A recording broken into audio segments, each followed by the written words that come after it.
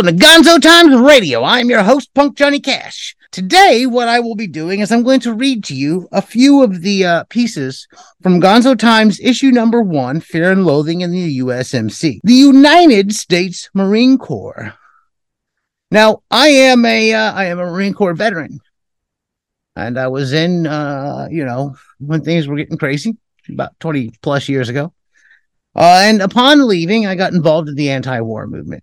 And I decided that this was a good space to start the Gonzo Times print zine, because the Gonzo Times, the original blog, is where a lot of these pieces came from. And I've been working on a lot of other writing since then. And the other writing will be going online and out there in the world, will be posted. It'll probably be printed, not like blog posts. But we'll discuss those things. I have one large piece that I'm very excited about and quite a few other smaller pieces that will be available in the Gonzo Times. And as a warning ahead of time, this is a content warning. There will be a disturbing images and other such things in this, violence, etc. This is not, like I said, this is a content warning. And this is the Marine Corps we're talking about, by the way. World War III can be fought by the bankers and politicians who wish to wage it. It is the near future, and we are entering World War III. After raping the Middle East and slaughtering countless human beings for cheap oil to support the pocketbooks of oil tycoons, bankers, Wall Street, and the politicians, they found there just wasn't enough to support their 50 miles per hour lifestyle and suburban sprawl. Instead of going to more natural 3 mile per hour architecture and a sustainable lifestyle, they decided it was time to hunt down the dictators of the world. Any country producing oil and not selling it to them at slave labor wages had to be a dictator. They knew why they were waging their war, so they preached murder in the name of liberty. Only this time nobody bought it. The people were not ignorant and easily persuaded by the rhetoric of a false sense of patriotism to support the wealth of a ruling class. The poor did not answer the call. They did not enlist. The poor stayed home. It was time for the bankers and politicians to fight the wars they sold the public on in the centuries before. Those in power would have to get their hands dirty with the blood of innocents directly. They could no longer hide behind the poor to kill for them. Congress got the call. Every cabinet and every banker, oil tycoon and board member, every wealthy fat cat that had promoted war for the liberty to continue stealing the wealth of nations got the call. They did not have to waste countless billions on the bullshit propaganda because they knew what they were fighting for. They were shipped off to Paris Island. They lined up on the yellow footprints. They were humiliated and led into training to learn just how they had to murder to keep their filthy wealth and blood money. The poor stayed home and laughed at their TV screens. They did not have to lie to the public because they knew just what they stood to lose. They were ready to destroy lives in Venezuela, Russia, and the Sudan. They knew that the other country that was using their oil was ran by dictators who did what they did. But these countries were dictators because it was someone else doing what only they could do, because they did it for patriotism under the false name of liberty. The senators got to carry the weapons and murder. The senators got to die for the cause they feel so much needed someone to die for. They spoke of how war was horrible and how they did not support it. Then they sent our boys off to their death for profit. They spoke of how hard a decision it was for them to make. They spoke of how we needed to keep our country free from Mexicans and Muslims. Now is their chance to show us just how much we need the liberty they brought their murder. They got their chance to die for their country. After a while, a few realized just how bad of an idea it was for them to murder to maintain their wealth.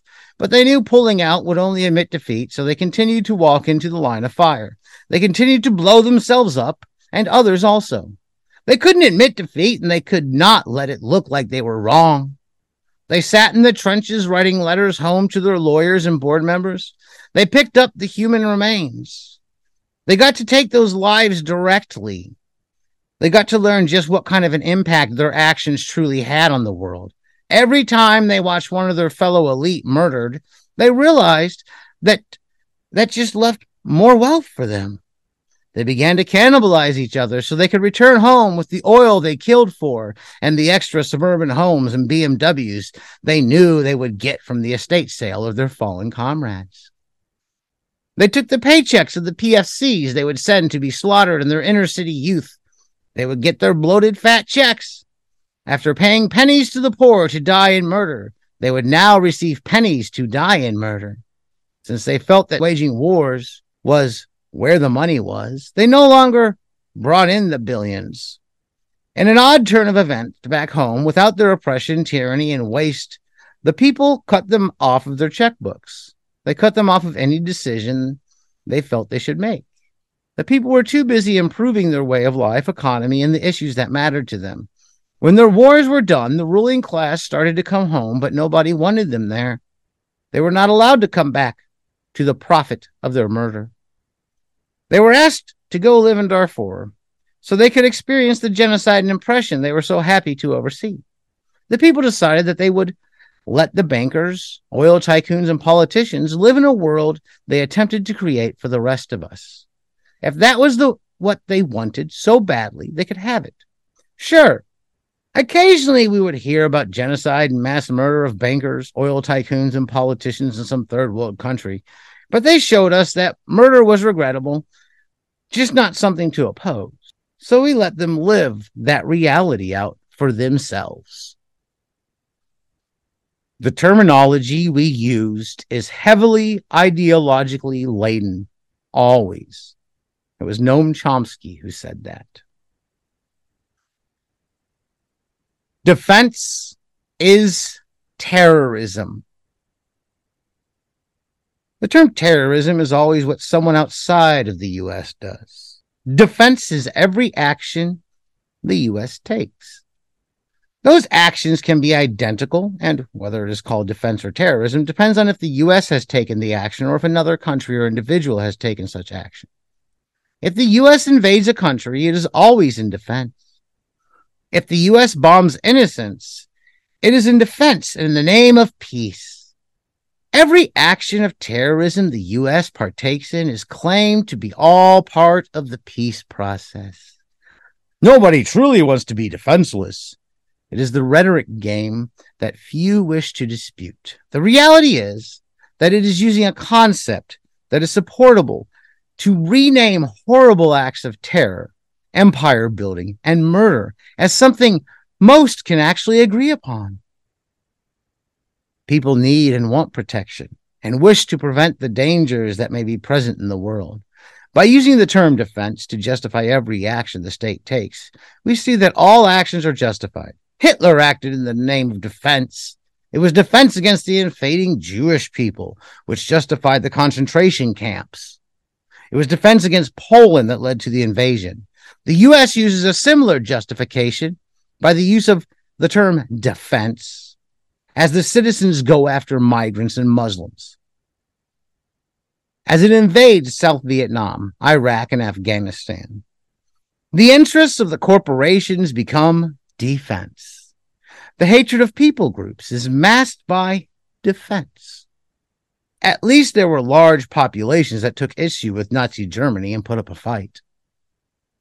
Few question the largest terror organization on earth, which is the Empire of the United States. Most times I question the terror of the U.S., I am met with anger from a certain population, which echoes the same rhetoric that is often used to defend the murderous actions of the state through nationalist pride, which uses the rhetoric of patriotism.